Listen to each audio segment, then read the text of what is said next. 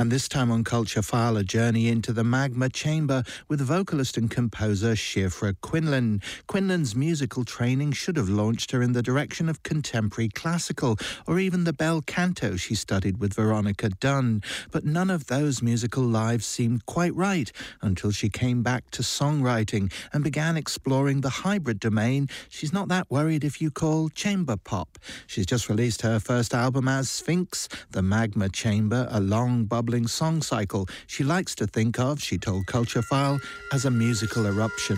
There it lies, harp of the home. Traditional classical singing comes with a lot of industry baggage, and there is a lot of unlearning to be done, not so much technically, but in terms of how the voice is positioned and how it's somewhat othered within classical music. And when the voice is separated into the voice of a character, as it is in opera, it becomes somewhat not yours. There it lies, frosted in eyes, it's lost its glow. When you're working with a conductor and you're working with a living composer, and you're working with many other musicians, when you're working with an expectation of how the music is to be performed because it comes from a certain tradition, it's a tall order. My own voice, my own aesthetic intentions were becoming lost in that. It was this incredible experience of unshackling and unlearning all of these things that I had somewhat accumulated, and creating space to find my own voice and creating space to express myself through that.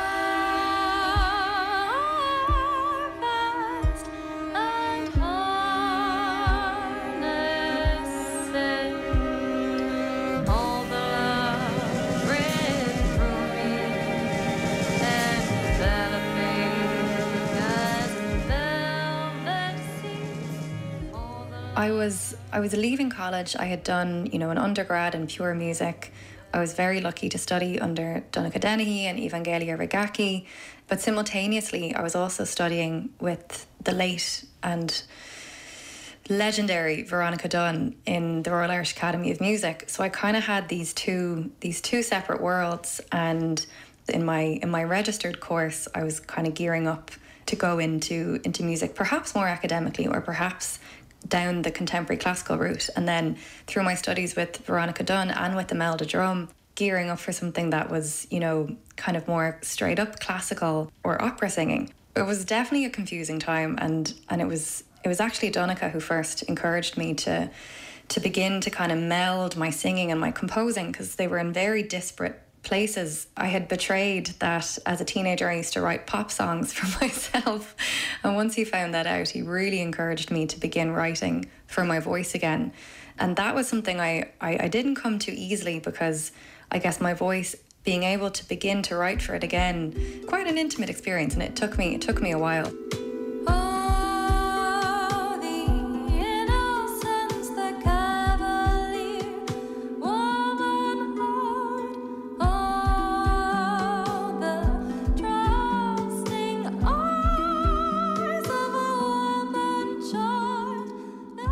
I guess the music I first began writing was, quite contemporary classical, and I started collaborating with Kirkos and the Irish Composers Collective, and I began sort of workshopping and performing my pieces. What was Veronica Dunn saying when she saw you heading in that direction? Oh, she was great. I mean, she was like, "Lovey, you go for it," and she was extremely encouraging. And when I was in third year in college, I did a dissertation on the technique that she was teaching me, which is bel canto technique.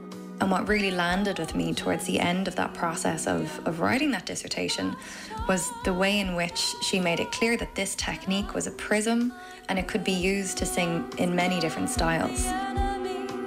So I took that off and away with me, and I let things percolate, and I moved to Berlin.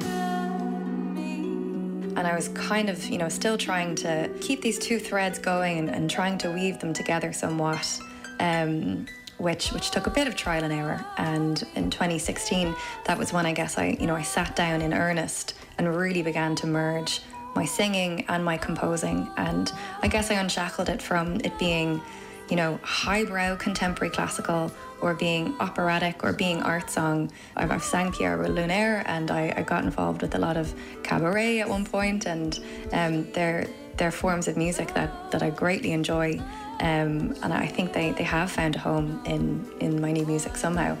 And I just let it be what it was bursting out as.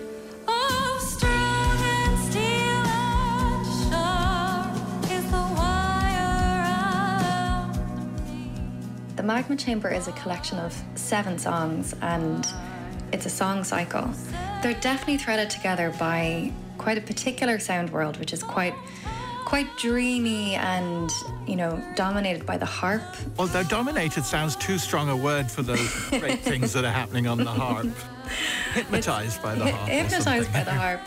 And I suppose that's maybe the primary instrument that is central to all of the songs.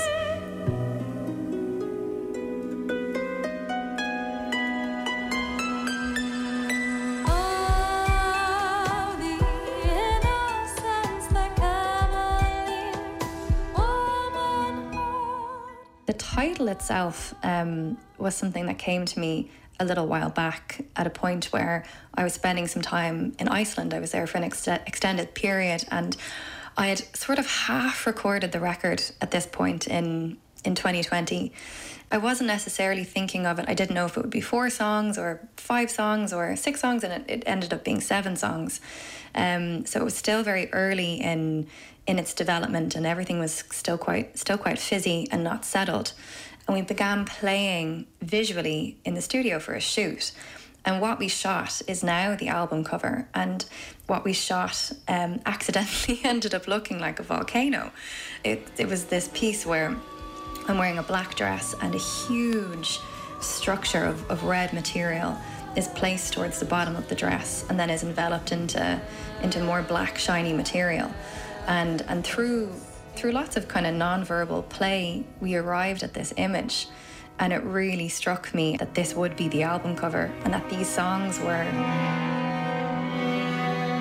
brewing, and that they were molten, and that they were sort of swirling around, and that in writing them, recording them, and manifesting them, that they were coming up and out, and they were somewhat erupting.